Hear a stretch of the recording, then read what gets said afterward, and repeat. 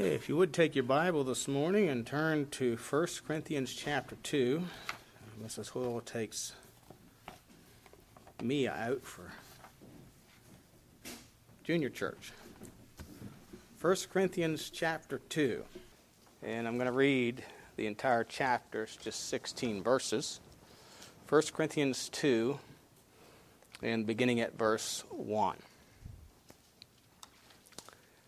And I, brethren, when I came to you, came not with excellency of speech or of wisdom, declaring unto you the testimony of God. For I determined not to know anything among you, save Jesus Christ and him crucified. As I was with you in meekness and in fear and in much trembling, and my speech and my preaching was not with enticing words of man's wisdom, but in demonstration of the Spirit and of power, that your faith should not stand in the wisdom of men, but in the power of God. Howbeit, we speak wisdom among them that are perfect, yet not the wisdom of this world, nor of the princes of this world that come to naught. But we speak the wisdom of God in a mystery, even the hidden wisdom which God ordained before the world unto our glory, which none of the princes of this world knew, for had they known it, they would not have crucified the Lord of glory. But as it is written, Eye hath not seen, nor ear heard, neither have entered into the heart of man the things which God hath prepared for them that love him. But God hath revealed them unto us by his Spirit. For the Spirit searcheth all things, yea, the deep things of God. For what man knoweth the things of man, save the spirit of the man which is in him?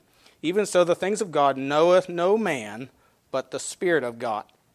Now we have received not the spirit of the world, but the Spirit which is of God, that we might know the things that are freely given to us of God. Which things also we speak, not in the words which man's wisdom teacheth, but which the Holy Ghost teacheth, comparing spiritual things with spiritual. But the natural man receiveth not the things of the Spirit of God, for they are foolishness unto him, neither can he know them, because they are spiritually discerned. But he that is spiritual judgeth all things, yet he himself is judged of no man. For who hath known the mind of the Lord, that he may instruct him? But we have the mind of Christ. The title of the message this morning, taken from verse 5, A Faith That Stands, that your faith should not stand in the wisdom of men, but in the power of God. So the title of the message is A Faith That Stands. Let's look to the Lord in prayer. Heavenly Father, we do thank you again for the privilege and opportunity we have to open your precious word. Thank you, Father, that we have it preserved for us in our own language. Thank you for the Spirit of God that dwells within us when we are born again, that teaches us, instructs us, and confirms to us the truth of the Word of God. I pray, Father, as we look into your word today, that we'd be encouraged and strengthened and challenged and confirmed as the Spirit bears witness with our spirit that we are the children of God. Father, we do pray there be any in our midst who do not have that assurance. Maybe their faith stands in the wisdom of men. I pray today they'd realize their need to put their faith in the wisdom of God, in the power of God to save their souls. So Lord, just work, glorify yourself. I pray in Jesus' name. Amen. In Matthew 7, verses 24 to 27, is what's called the Sermon on the Mount. Jesus compares or likens salvation to a man that builds his house on a rock. We've made it a song that we teach the children. The wise man built his house upon the rock. The wise man built his house upon the rock. And the winds came and floods came and blew upon the house, and it fell not. The foolish man builds his house upon the sand. And of course, the winds and the rains come, and it fell. The point of that is, if we build our salvation on the right foundation, it will stand the tests and trials of life. And the point of 1 Corinthians chapter 2 is, if we want a faith, if we want a salvation experience that stands the trials and tests of life and the judgment of God which is coming, which is the examination of God, it must stand in the power of God. It must rest in his authority. Ephesians 2:8 and 10 says, For by grace are you saved through faith, and that not of yourselves.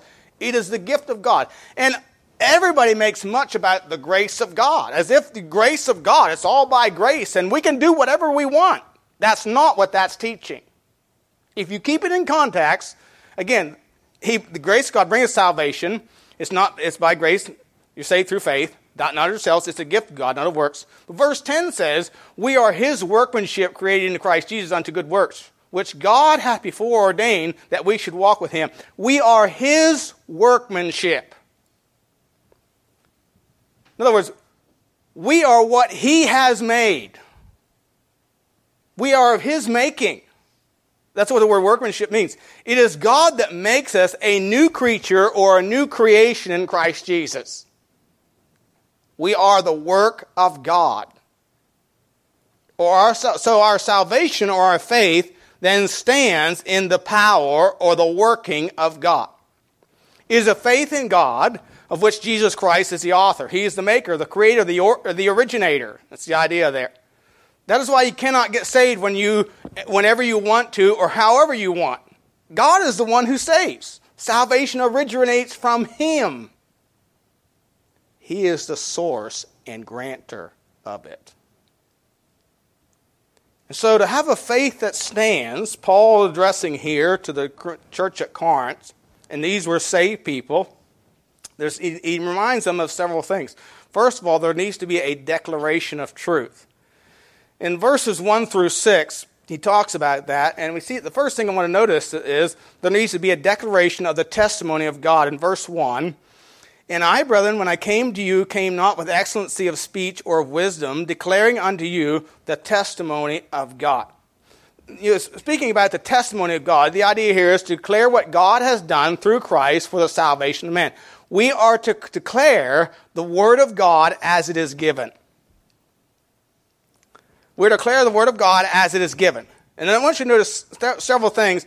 And one of the things that Paul paid no attention to when declaring the testimony of God, he paid no attention to who they were.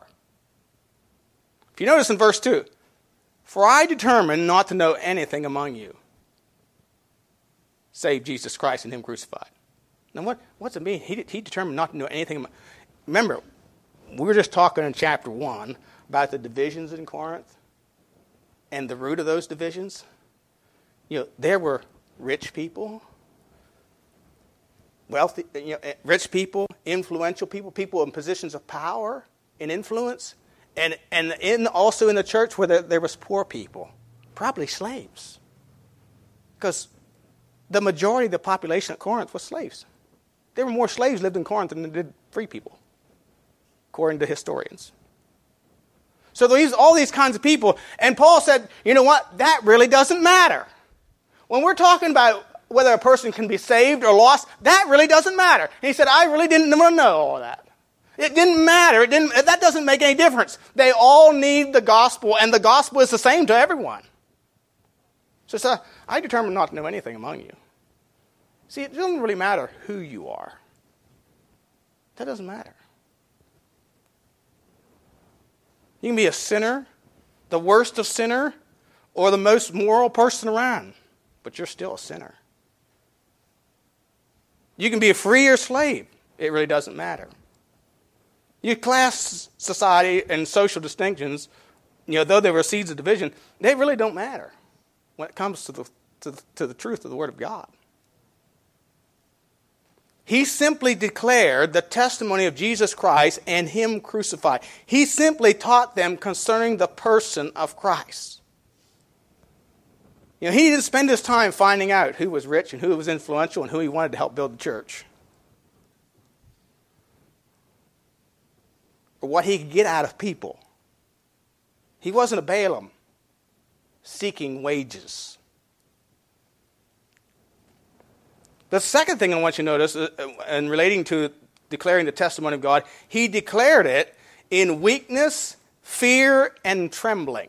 Now, I don't know about you, but when I used to read about the life of Paul, I used to think, he wasn't afraid of anybody. And he wasn't afraid of anything. I mean, he was just as bold. Proverbs talks about the righteous are as bold as a lion. Boy, that was Paul. But he says here, if you notice in verse 3, I was with you in weakness and in fear and much trembling. Now, the word weakness here means weakness of soul or a want of strength and capacity required to do great and glorious things. As, for example, the want of wisdom or skill in speaking or in the management of men. So Paul's saying, I was weak in these areas. And I think about Paul. Paul was trained to be a who's who in Jerusalem, a member of the Sanhedrin. I mean, he was on his way to be somebody going somewhere.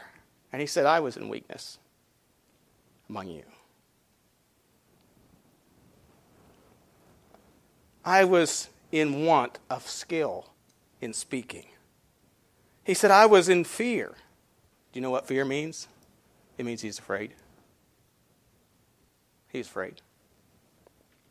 Fear and trembling. It's used to describe the anxiety of one who distrusts his ability completely to meet all requirements. In other words, he did not trust in his abilities to declare the testimony of God. What he's really saying is, in my flesh, I am not capable of declaring the testimony of God. Remember when he wrote to the church at Philippi, and he said, he told them how he was a Pharisee of Pharisees of the tribe of Benjamin, circumcised the 8th day. And then he said, I count it all but dung.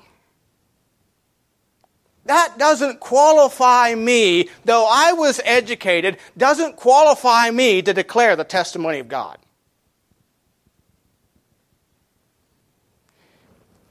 You see, Paul clearly understood that when he preached the gospel, he was declaring the truth that had the power to give life or death. And it was something that was beyond him. In other words,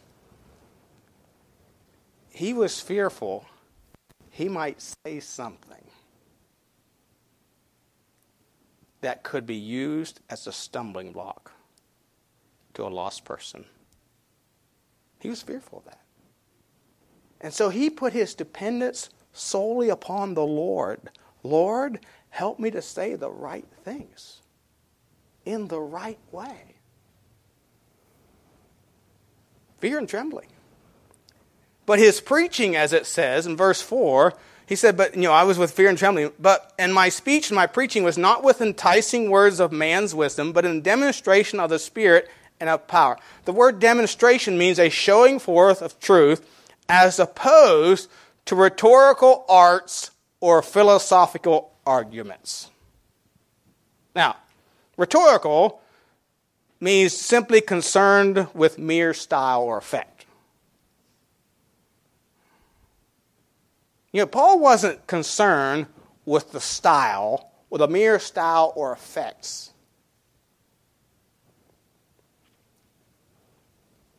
He didn't use rhetorical arts, fancy words, or philosophical arguments. I read last Sunday, I think it was, just 2 weeks ago, about the guy that said, soul winning is using psychology, reverse psychology. You know what Paul would call that? Enticing wisdom. Man's wisdom. He says he didn't use enticing words. That means persuasive or to prevail upon us. Now, he did try to persuade, but he didn't use enticing words. Marked by or tending to use exaggerated language or bombastic language, saying these wild and crazy things that really aren't true biblically. By the way, this is very common in our world.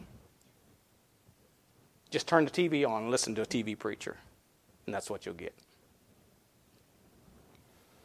This is a quote from the pastor of the largest church in America, where you heard in Sunday school who that is. Quoted by John MacArthur, and this is a quote from his book, Best Life Now. He says, quote, if you develop an image of success, health, abundance, joy, peace, happiness, nothing on earth will be able to hold you those things from you. All of us were born for earthly greatness. You were born to win.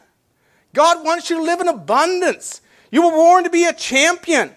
He wants to give you the desires of your heart. Before we were formed, He prepared us to live abundant lives, to be happy, healthy, and whole. But when our thinking becomes contaminated, it's no longer in line with God's Word. And God's Word is that Word that comes to us mystically, spiritually, that tells us what we should want. Unquote.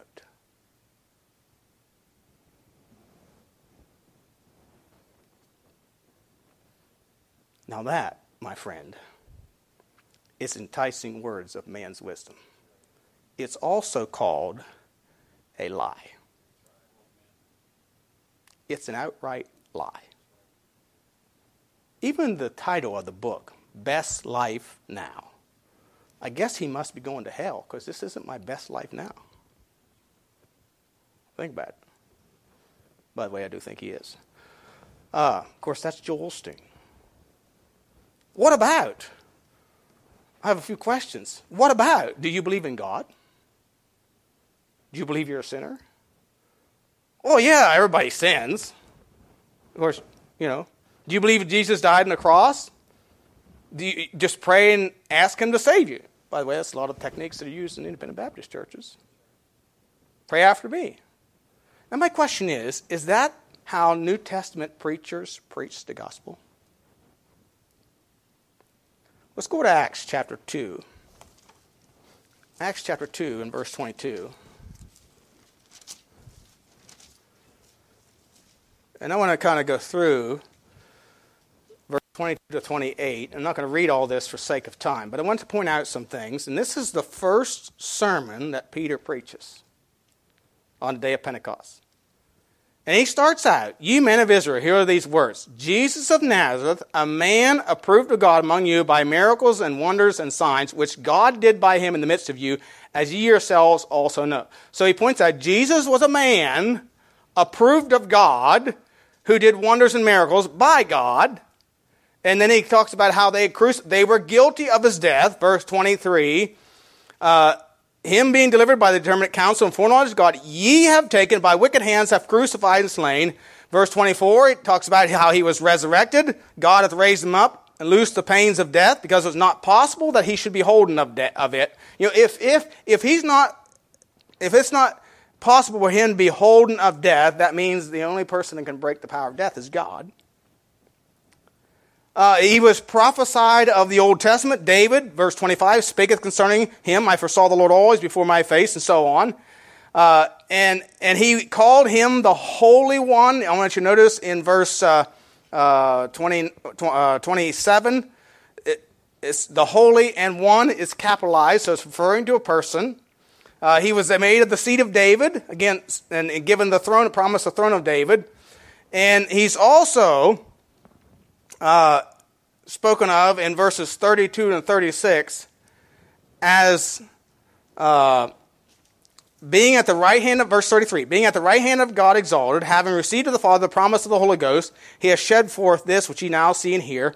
For David is not ascended into the heavens, but he himself saith himself, the Lord said unto my Lord, sit thou on my right hand until I make thy foes thy footstool. Therefore let all the house of Israel know assuredly that God hath made that same Jesus, that man that was approved of God, God hath made him both Lord and Christ.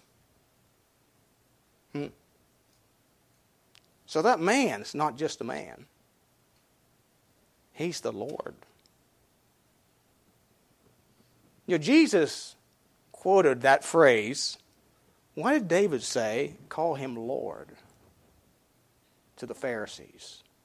He asked them why. And they wouldn't answer him. They wouldn't give him an answer. Because they knew if they were answered it, they either have to deny it or they have to submit to him. See, Lord requires submission. He's the Lord. He is God. He's also the Christ, the anointed one, the Messiah, the chosen one of God to be the acceptable sacrifice of sin. And this is the pattern throughout the book of Acts. Now, in reading the book of Acts, God doesn't give us the whole sermons that these men preached every time. Understand that. So when men pull verses out of their context and simply say these cute little things, they're not giving you the whole message. I mean, if God would have recorded for us Philip's entire sermon to the Ethiopian eunuch, it'd probably be a couple chapters long. Because we know he talked to him about baptism, because the eunuch said, "What doth hinder me to be baptized?" Now, the passage doesn't say that. But the eunuch asked. So obviously Philip said something to him about baptism. But notice what Philip does say to him in response to that question. He says, "And Philip said, If thou believest with all thy heart, thou mayest. And he answered and said, I believe that Jesus Christ is the Son of God." He's not just Jesus the man, he's the anointed one. That's what Christ means. He's the Messiah. And then he says he is also the Son of God. And again, this is the pattern throughout the book of Acts, chapter 9, verse 20 through 22. Paul at Damascus straightway preached Christ in the synagogues, that he is the Son of God. In verse 22. But Saul increased the more in strength, confined the Jews which dwelt at Damascus, proving that this is very Christ. You see, the Jews didn't have such a problem with Jesus. They had a problem with him being the Christ and the Lord. That's what the problem was. You know, the world doesn't have a problem with Jesus. If you go to the mission field, especially the Far East, they'll just add Jesus to another one of their saviors. But when he's the Lord and the Christ, that distinguishes him from every other, quote, savior.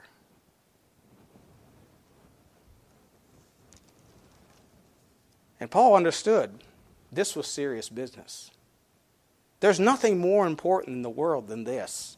Nothing more powerful or holds eternal consequences than declaring the testimony of Jesus Christ. And I want you to think about the context here of Paul at Corinth. When he went to Corinth, if you go back to the book of Acts and follow his journeys, in Acts 16, he'd just been released from the Philippian jail. He goes to Thessalonica in chapter 17, and he has to flee to Berea. And there they come from Thessalonica after him again, and he has to flee from there, so he goes to Athens. And at Athens, he's mocked and ridiculed by some, believed by others. And then he comes to Corinth, a bustling city of business, of vice, and physical and spiritual danger. And he says, I was in weakness and fear and trembling. And he was fearful. I think he was fearful for his well-being, as well as that he would be careful to speak the truth. Because when your life is threatened, don't you tend to not say things that would offend? Of course you do. And the Lord had to reassure him in Acts chapter 18, you'll read, the Lord says to him, be not afraid, but speak. I have much people in this city.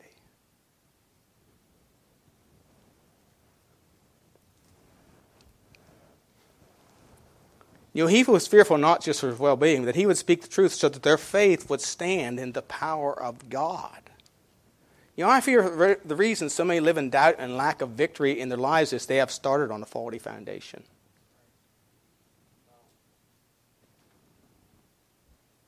Just believe in Jesus. Pray and ask the Lord to save you. Well, why do I need to be saved? What is sin? Who's God? Who's Jesus? These are all questions that need to be answered. We're not to entice with man's wisdom. As Paul says here, though he did persuade, he did appeal to reason or understanding to convince them of the truth of the Word of God. He gives them the knowledge of the person of Jesus Christ, that he was God manifest in the flesh, that he was Christ, the anointed one. See, salvation or being born again is based on an understanding of God, of sin, of the person of Christ, the only acceptable sacrifice for sin.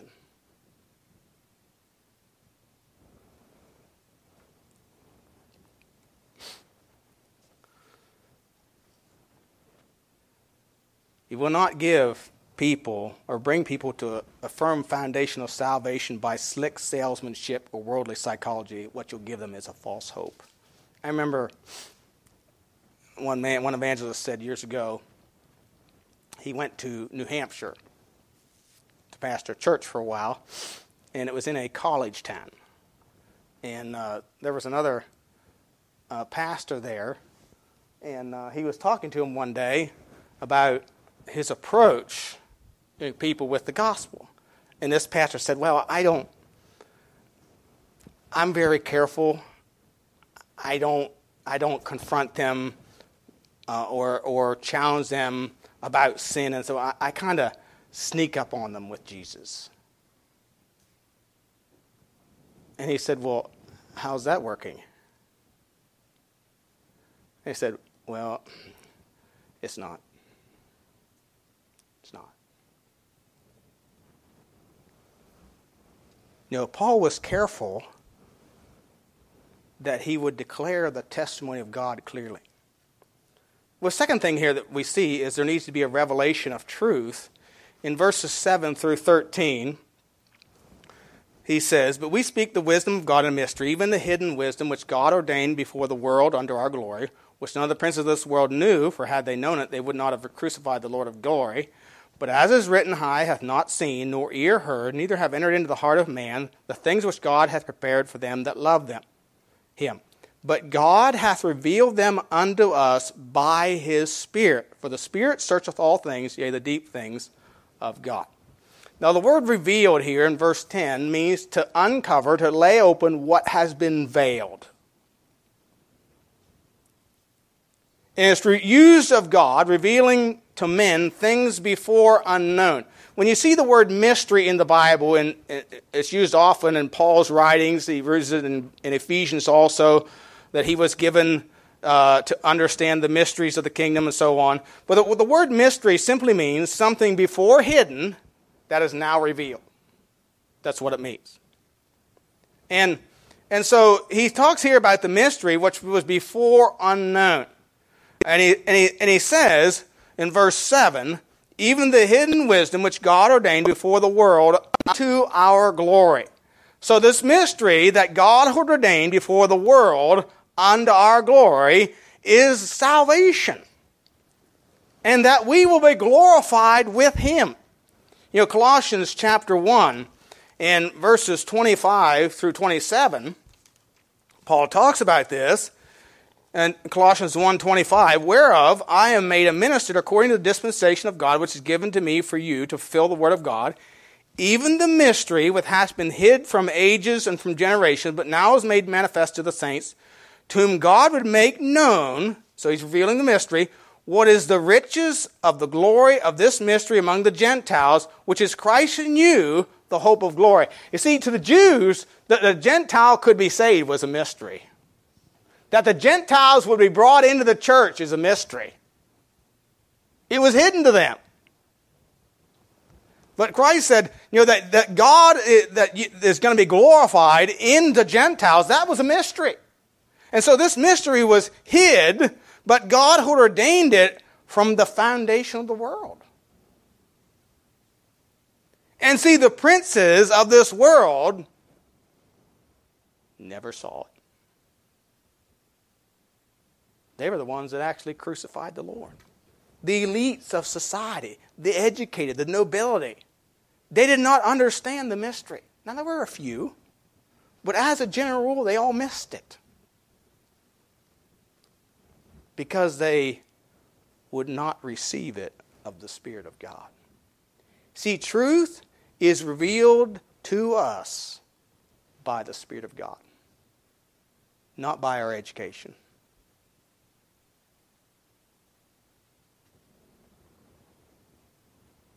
You notice in verse 10, but God hath revealed them unto us by his Spirit. For the Spirit searcheth all things, yea, the deep things of God. Now, I'm not downplaying education. We need education to understand simple grammar and understand rules of speech and so on. It's a great help. But education will not give us understanding into the truths of God's Word. The Spirit of God does. You see, the truths of the gospel and our relationship as children of God is still a mystery to the lost world. They don't understand it. And it says, the Spirit searcheth. If you notice in verse 10, the Spirit searcheth all things. It means He examines into, He investigates, He searcheth all things. See, the Spirit of God uses the Word of God to search us, to investigate us. You notice in verse 11, what man knoweth the things of man, save the spirit of man which is in him, even so the things of God knoweth no man but the Spirit of God. You know, Hebrews 4:12 says, for the Word of God is quick and powerful, sharper than a two-edged sword, piercing even the dividing asunder of soul and spirit, and of the joints and marrow, and is a discerner of the thoughts and intents of the heart. And the Spirit of God takes the Word of God and searches us. We'll say a little bit more about this later. But He searches. He also teaches. Notice in verse 13, which things also we speak, not in the words which man's wisdom teacheth, but with the Holy Ghost teacheth, comparing spiritual things with spiritual.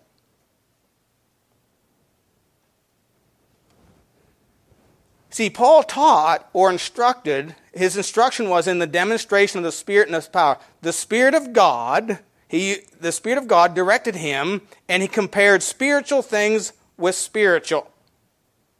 The Spirit of God will bear witness to the truth, or to the words of God. Notice again, which things also we speak, not in the words which man's wisdom teacheth, but which the Holy Ghost teaches. What's the words of the Holy Ghost? Well, 2 Peter 1:21 says, for prophecy came not in old time by the will of man, but holy men of God spake as they were moved by the Holy Ghost. See, the things that the Word of God, or the Spirit of God has spoken is the Word of God. And that's what He teaches with. Of course, 2 Peter 1:21, referring to the Old Testament. John 14:26 refers to the New. He'll bring all things to your remembrance, what I have spoken unto you. He will teach you all things and bring all things to remembrance. There, and of course, in that context, that was before the crucifixion, that was still yet to come, which we now have in the New Testament. So it is the words which the Holy Ghost teacheth, it is the words of God. So the Spirit of God teaches us by His Word and gives us understanding. So when you hear preaching or teaching, He will testify as to whether it is true. Spiritual with spiritual means thoughts, opinions, precepts, maxims, ascribable to the Holy Spirit working in the soul. And John says in 1 John 2:27, the anointing which you have received of Him abideth in you, speaking about the Spirit of God. Need not that any man teach you, but as the same anointing teacheth you of all things in His truth, and is no lie, even as it hath taught you, you shall abide in Him. So the Spirit of God will bear witness to the truth, the Word of God. Simply said, when the Word of God is properly preached, taught, or expounded, explained, the Spirit of God will do one of two things. When it's properly taught and seen, He'll say, this is true, this is true, this is true. He'll bear witness that it is true.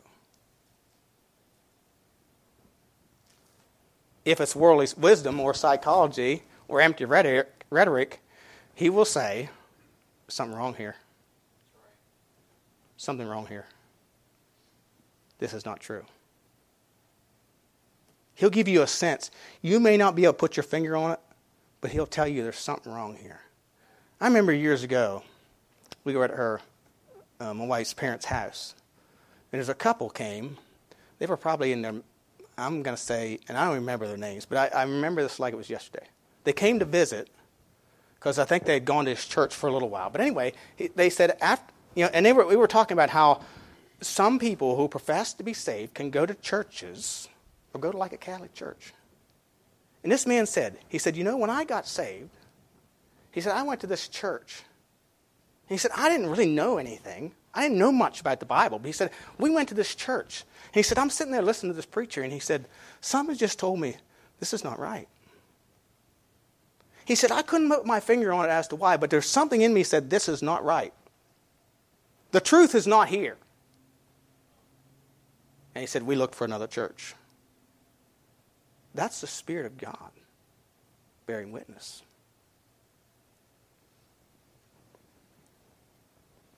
You see, he compares spiritual things. That word comparing means to join fitly, or together fitly, or to compound, or to combine. There is harmony in the Word of God that is taught properly. It doesn't contradict other passages of Scripture.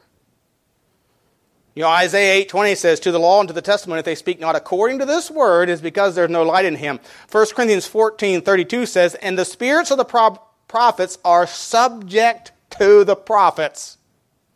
And when Joseph Smith, who claims to be a prophet, contradicts the Word of God, he is a false prophet. He is subject, and if Joel Osteen, who he does, he's subject to the prophets, to the Word of God. So if I speak not according to this Word, guess what? I'm a false prophet.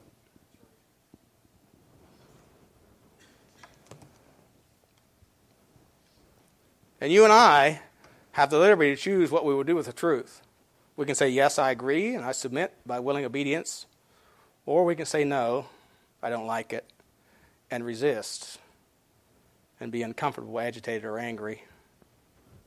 Some people get so uncomfortable they walk out of the service or go to the bathroom. I remember I had a lady in Maine. Every time I preached on a certain subject, she'd get up and go to the bathroom. I knew why. I just couldn't prove it at that point. But after it came to light and it was dealt with, she never went to the bathroom during a service again. And I could preach on anything I wanted. Because she got forgiveness. And now she was liberated. And that brings me to the third point. There needs to be also reception of the truth, and I must hurry. Verses 14 through 16. The natural man receiveth not the things of the Spirit of God, for they are foolishness unto him. Neither can he know them, because they are spiritually discerned. But he that is spiritual judgeth all things, yet he is judged of no man. Now, a reception of the truth, this requires one to be born, of course, to be born of the Spirit. To understand God's truth, we have to be born of the Spirit. We have to have the Spirit of God working in our life. Jesus said in John 3:3, except a man be born again, he cannot see the kingdom of God. It talks about perception or understanding. They need to explain to them, as they open their minds and heart, the Spirit will begin to convince and convict a lost person. But they need to open their minds to receive it. If their minds are closed like the Pharisees' minds were closed. They would not hear. That's what Paul says. They would not hear. Their eyes have they closed. And their ears have they shut. See, to understand truth, there must be a willingness to receive it, even as a child of God. If you and I want to grow in our Christian life, we have to be willing to grow, willing to change, willing to conform to the Word of God. This is demonstrated to us by the word discerned in verse 14. The end of the verse says, because they are spiritually discerned. That means investigated or interrogated. The truths of God's Word are spiritually discerned. In other words, they're spiritually investigated out or interrogated out. Now, let me ask you a question. How many of you spend time researching, investigating something you really don't care about?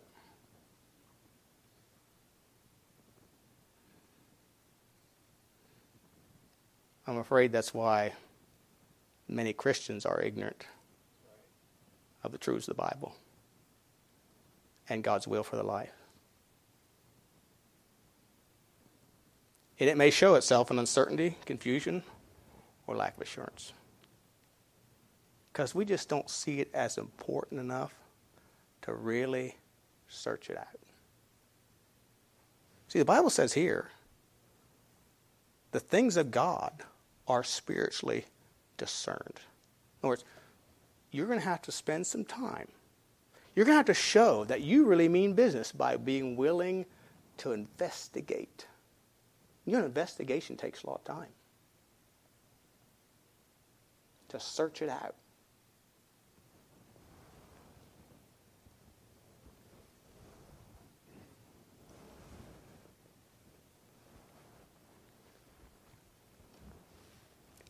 I want you to notice one other thing. Verse 15, he that is spiritual judgeth all things. You know what a spiritual man does? He investigates everything. He examines it. He inquires into it. He scrutinizes. He sifts through it. He questions. And he determines the excellence or defects of anything. He comes to conclusions. He searches that. The spiritual man judges all things. And the key here is, if we be first a willing mind. Willing mind, not able minds, willing minds. God is looking for those who are willing to judge all things. That means they're not just going to judge, that means that they are going to judge themselves by the mirror of God's Word.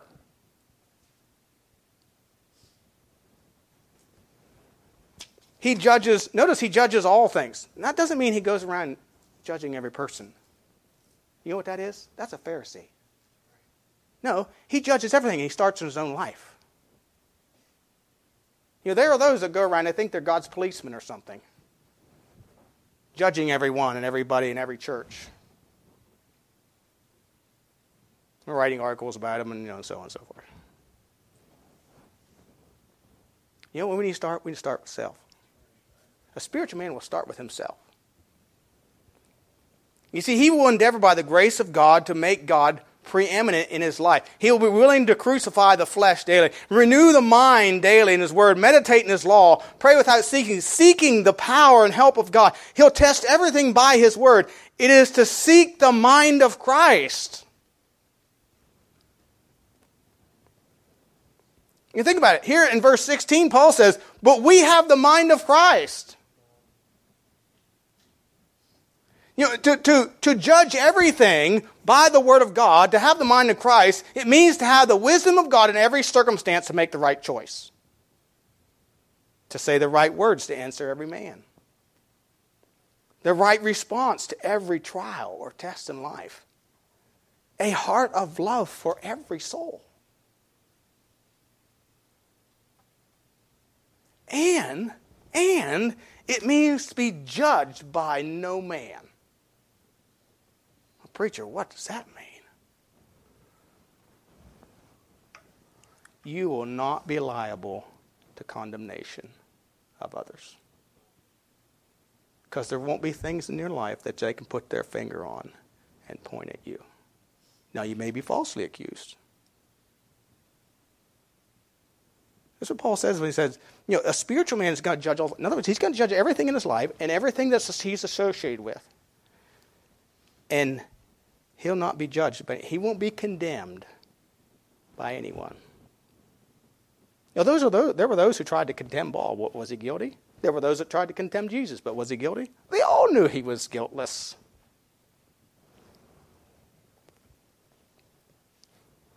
By the way, how can you be condemned if you have the mind of Christ? There is therefore now no condemnation to them which are in Christ Jesus, who walk not after the flesh, but after the Spirit. And if you are judging everything by the Word of God, it'll give you a confidence that it won't matter what somebody else says about you.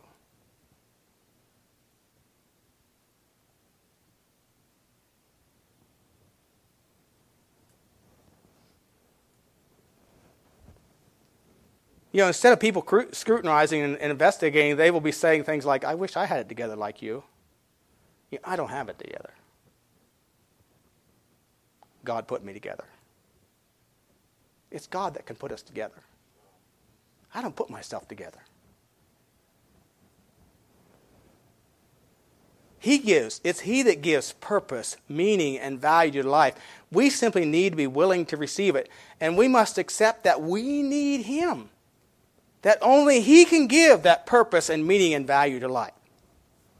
You see, it's possible to hear the truth of the Word of God again and again, but if there's not the revealing of the Holy Spirit and a willingness to receive it, a genuine interest and willingness to do it, it will not proceed to comprehension and application in your life. You know, Jesus said this over and over again, he that hath an ear, let him hear.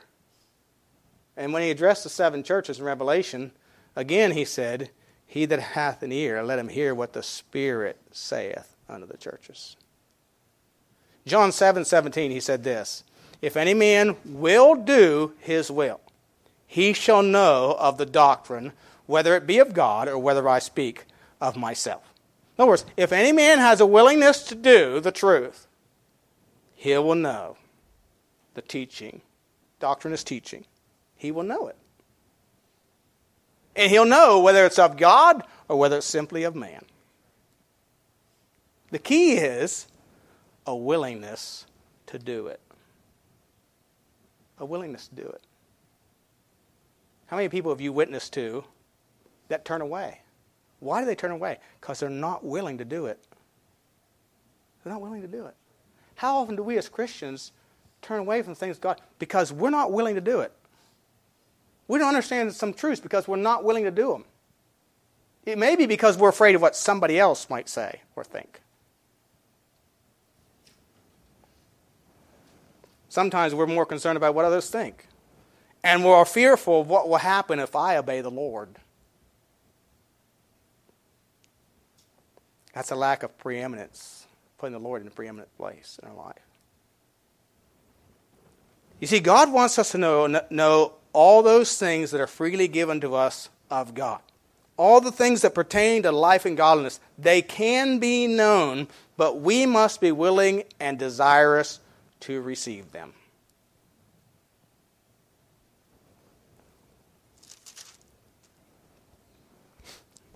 God wants us to have assurance that our faith stands in the power of God. If you'll submit to the truth of the Word of God, you can have a faith that stands in His power, in His peace, His security. But if it's standing in the wisdom of men, it will not be secure. There's no security in the wisdom of men. So how is your faith this morning? Is it standing in the power of God or the wisdom of men? What is the foundation upon which it is established? The foundation needs to be the Word of God. It's a firm foundation.